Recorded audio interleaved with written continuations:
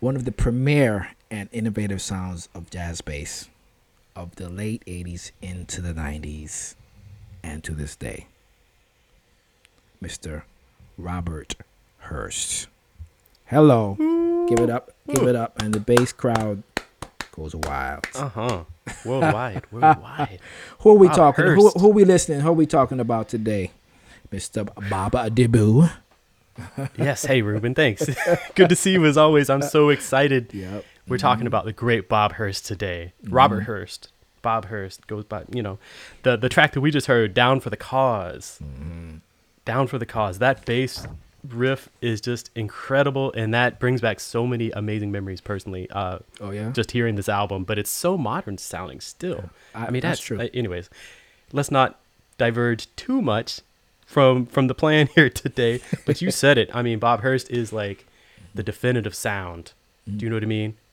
Mid to late 80s up through the 90s. And let's just talk about, a little bit of Bob's background here. Hopefully I can be casual enough to say Bob like that. But Detroit. Hello.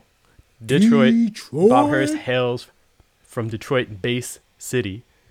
Talking about like James Jamerson, Paul Chambers, Ron Carter, Al McKibben, Rodney Whitaker, Cecil McBee, etc. Bob Hurst is right there. So it has to be stated. You Lineage. agree with me on that? Of course, a Totally. serious bass lineage coming out of there. Man, Hello. super deep. So Bob Hurst at 21 was playing with greats like Tony Williams, Mulgrew Miller, Harry Connick, Jerry Allen, so many more.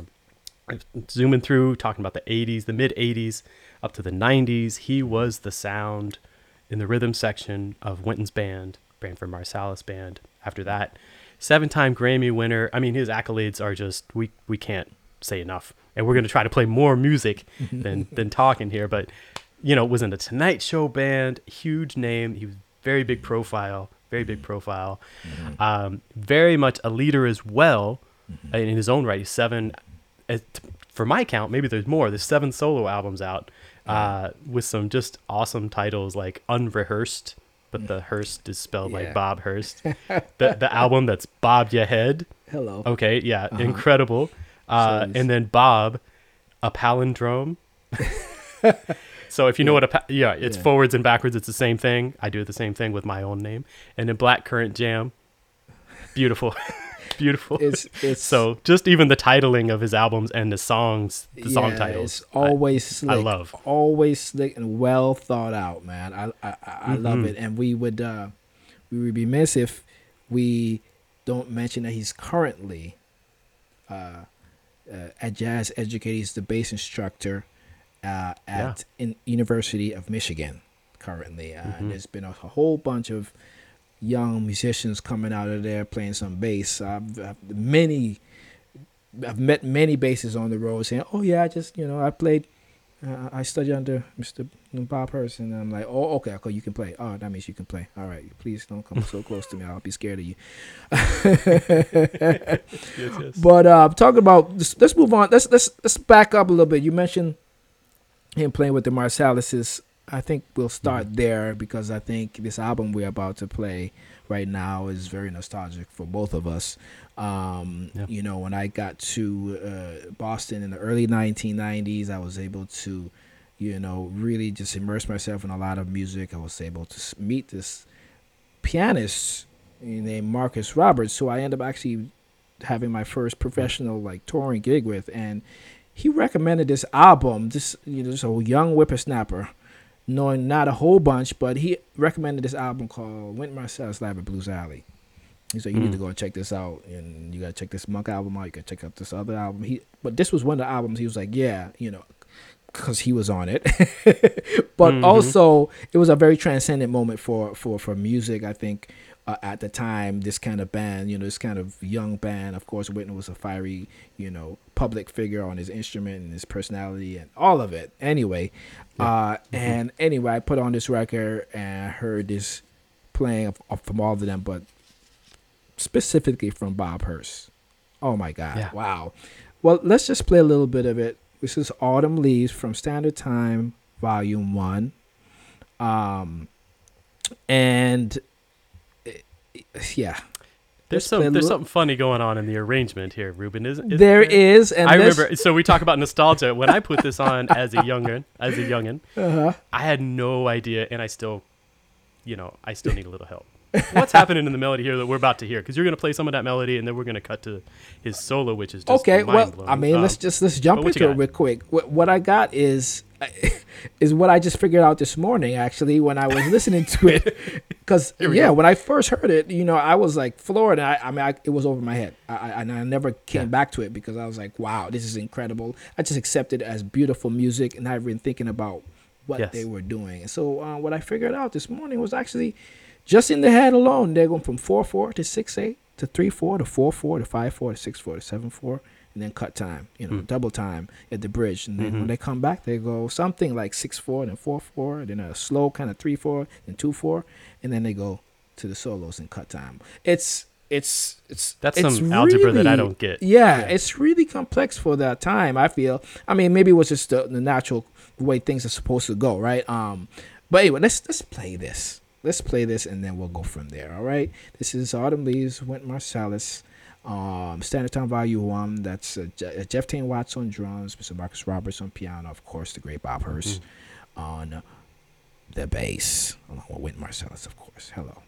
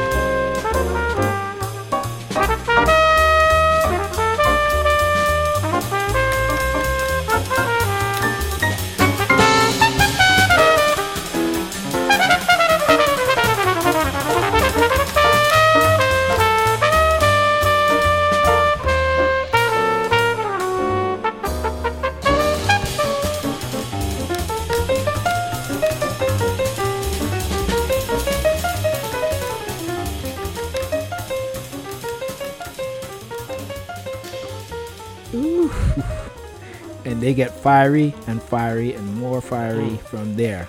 And just funny, of course, the music geek, the jazz geek, the bass geek that I am, I just realized probably some of what I said it should be more like 3, maybe 6/8, 4. Anyway, you know what? Some of it might be eighths instead of fourths. It's how they're dividing it. Yes. Yeah, totally. I think of the bigger number usually and just feel it. Of course. That's just how I but the technical part might be. Anyway, sorry. But it flows, and it's so exciting the way that it works. It's like Yes. this built-in, development. It's just beautiful. Yes. Yes, So, I but hear what you. we want to get into the bass geek stuff is the stuff that You you're better gonna be sitting hear down. in a minute, right? Yeah. This was a big deal for me because I had never heard a bass play like this in the early 1990s. Actually, I probably haven't heard it played quite like this either. Very few people have been able to do this since, and it's just the technical virtuosic way he does. He plays the instrument is transcendent. That's the best way I can describe it. You know what I mean? And I think that's anyway. Let's listen to it and we can talk a little bit about it after. Okay. It's Mr. Bob Hurst on Autumn Leaves.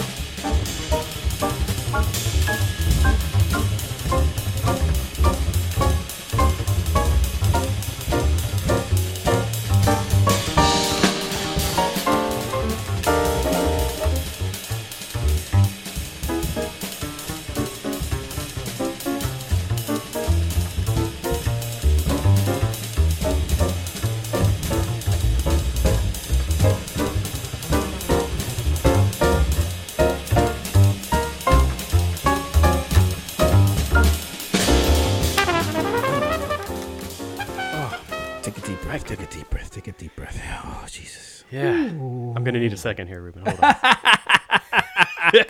I'm not sure. Why is killing. that? What happened with your body? I'm still trying to process the beginning of that solo. Well, you know what's great? I mean, obviously, the incredible 16 notes that he's able to play, Of course. Yeah. But actually, it's funny. I guess the older me is now like the way he's playing in time, not playing those 16 notes. It's also so impressive because usually the younger me was listening. It was like, how's he doing that? But actually, that's so fast. Being so like just bobbing and weaving within the time, just in a shorter phrases, more accessible phrases that maybe me and you could play, it was even just as complex. You know what I mean? Yes, absolutely. And the way he turns those phrases around, like he started off the melody or started off his solo referencing the melody and then manipulating that in really, really interesting ways. And that's definitely Bob Hurst. That's part of the vibe. We'll talk more about that later for sure. I mean, to just go on. I mean, obviously this is one side of Mr. Bob Hurst. I gotta say, this fellow, this young man, is versatile and has a large body of work. All right, he's absolutely. We were scratching our heads, like beating our heads against the wall, like, okay, we're talking about the great Bob Hurst, and there is so much material out there. Mm-hmm. He's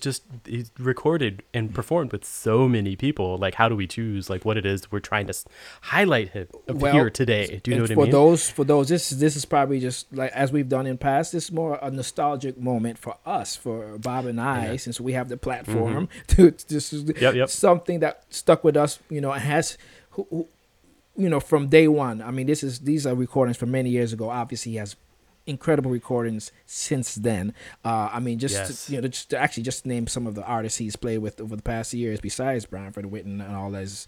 Of course, he had a great tenure and relationship with Kenny Kirkland and all those Tony Williams, obviously, Mr. Woody Shaw. He's played with Nora Jones, Bette Midler, Lou Rawls, from Jill Scott, Willie Nelson. I'm talking about the gamut. I mean, Miss Diana Krall, who he's been in her band for I think it was 10 to 20 years. I'm not sure, but a long time. Even Paul McCartney's, Barbra Streisand. These people are on his list. Jesus, right? Amazing.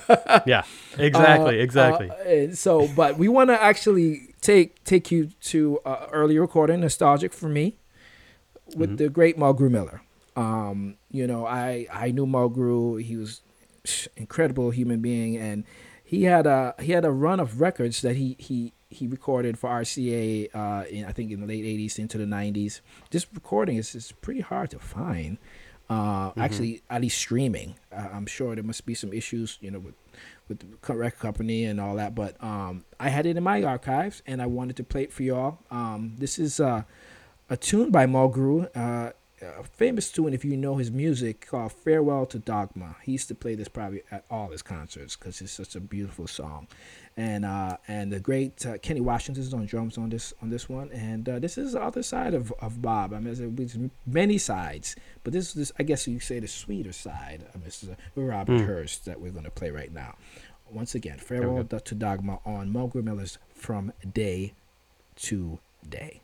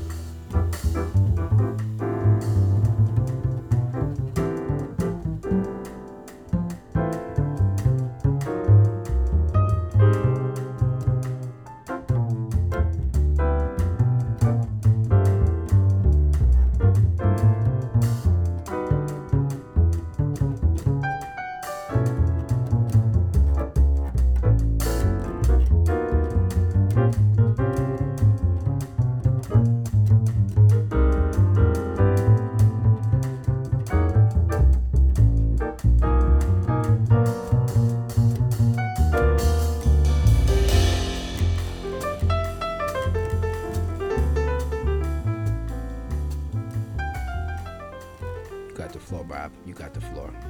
Come on now. What you hearing? Tell me what you're hearing from that beauty that you just heard. Sound. The sound is just so inviting. It's super well recorded too. I love it. It's hard not to just focus all on Mulgrew initially for my, to my ears, because I'm not familiar with this recording. I'm like, dang, I need this. So I'm Venmoing you, and you're gonna send me a copy of that. So. Right. But we think, if I just off the bat, somebody's like, what do you think about with Bob Hurst? We talk about our superlatives. That's what we're talking about, right? Yep. Mm-hmm. Big, sumptuous, inviting sound. It sounds like a bass. Sumptuous. Sounds like the earth. Hello. You know what I mean? Big, I got a little alliterative. A big piece of wood, a tree stump. Wood. The tree. Exactly. We hear the tree. We hear that grounded. I hear the roots going into the ground in his sound. Mm-hmm. It's so deep. It's so deep. And then, the sound is obviously very inviting, but the beat. His big, beautiful, buoyant Bob Hurst beat. Mm-hmm. You can't, from walking to his broken feel, playing different times, playing ballads, of course. Mm-hmm. The balance is just huge. And I could listen to Bob play solo probably all day. You know what I mean? I'm pretty, if I'm not mistaken, I don't know what he's playing now, but I remember his sound is very consistent through most of these recordings that we played today, and a lot of recordings I've listened to over the years. I'm pretty sure he was playing a nice Hawks over the years, right? This Hawks, English, which I had a chance to play once or twice back in the day, and it's not an easy instrument to play. First of all, I'm a smaller dude; he's tall or whatever, and I couldn't play it. Yeah. But it's that Hawks deep, rich sound that you hear, obviously it's his sound, but I can hear it. I can identify it because I know the instrument, or at least the instrument that he was playing at that time. I don't know what he's playing these days, but I think it was a 7/8 yes, bass. A 7/8. It's bigger size, right? Yes, yeah, man. So I'm right there too. I mean, just what I love also is just in his solos too. It's so personal. The way he phrases and the rhythmical ideas that he uses is very personal to him. It's like, absolutely. I haven't heard many people imitate him well. I'm sure there's no comparison. You know what I mean? Yeah. So it's a very personal thing. And that's why, I think also why a lot of artists can, gravitate towards his personal sound, and he's, as I said, he's so versatile. Anyway, definitely, and we're going to hear a bunch of that in the next track, the last track that we're going to play. And we're going to play one more track, and since it looks like we're going to just sign off here, I'm just so happy to share these flowers. I would like to say on Upright Citizens, give the flowers to our bassists, to our musicians, to our families, to our loved ones while they're living. Hopefully, he'll hear this. Bob hear this. As a matter of fact, probably gonna send it to him, text it to him, and let him know, here, this is for you.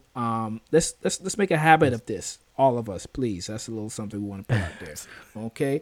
Amen, and hey, for our Upright Citizens, is there any other bases you want to hear about? Any other topics you want us to talk about? We'll love. Yeah, absolutely. We're always listening. All right, so I know we have an Instagram page, and Bob has a million and one other pages out there. From Open Studio. Please reach out to him and reach out to me, and we'll get it on here. Anyway, well, absolutely. If I can just interject real quick too, I gotta say my gratitude to Mr. Bob Hurst. Very grateful for all the music, all the inspiration, and that doesn't end. We're just really happy to be here. We did focus on some of the nostalgic, some of the older recordings, but the newer recordings and things like that too. Gotta put him on because I just love the direction of the writing and the playing and everything else. So he plays excellent electric bass. Just wanted to express my gratitude. Electric bass on the last couple. Beautiful. Beautiful. And the writing and everything so much. But we're gonna cut right to a little Thelonious Monk jam. Hello. Friday the 13th, right? And this is super hip. We got to just talk about it a little bit. You're gonna pull it up right into the solo, right, Ruben? Yes, that's correct. Mm-hmm. Okay, so what are we gonna hear? We're gonna hear a little bit of Branford, maybe phrasing the melody. But what Bob does on the melody, underneath the melody, he plays basically what Monk does in his left hand. He's doing these double stop things. Isn't that crazy? That are so hip. So hip. Yes. I love it. But this solo is just, Yep. again, I hope you're sitting down. This is outrageous. So thank you, Bob Hurst. Thank you, Upright Citizens. All right. Thank you, Ruben. All right. This is Friday the 13th from the Branford Marsalis Bloomington album. Mr. Jeff Wass on drums, Branford on sax, and of course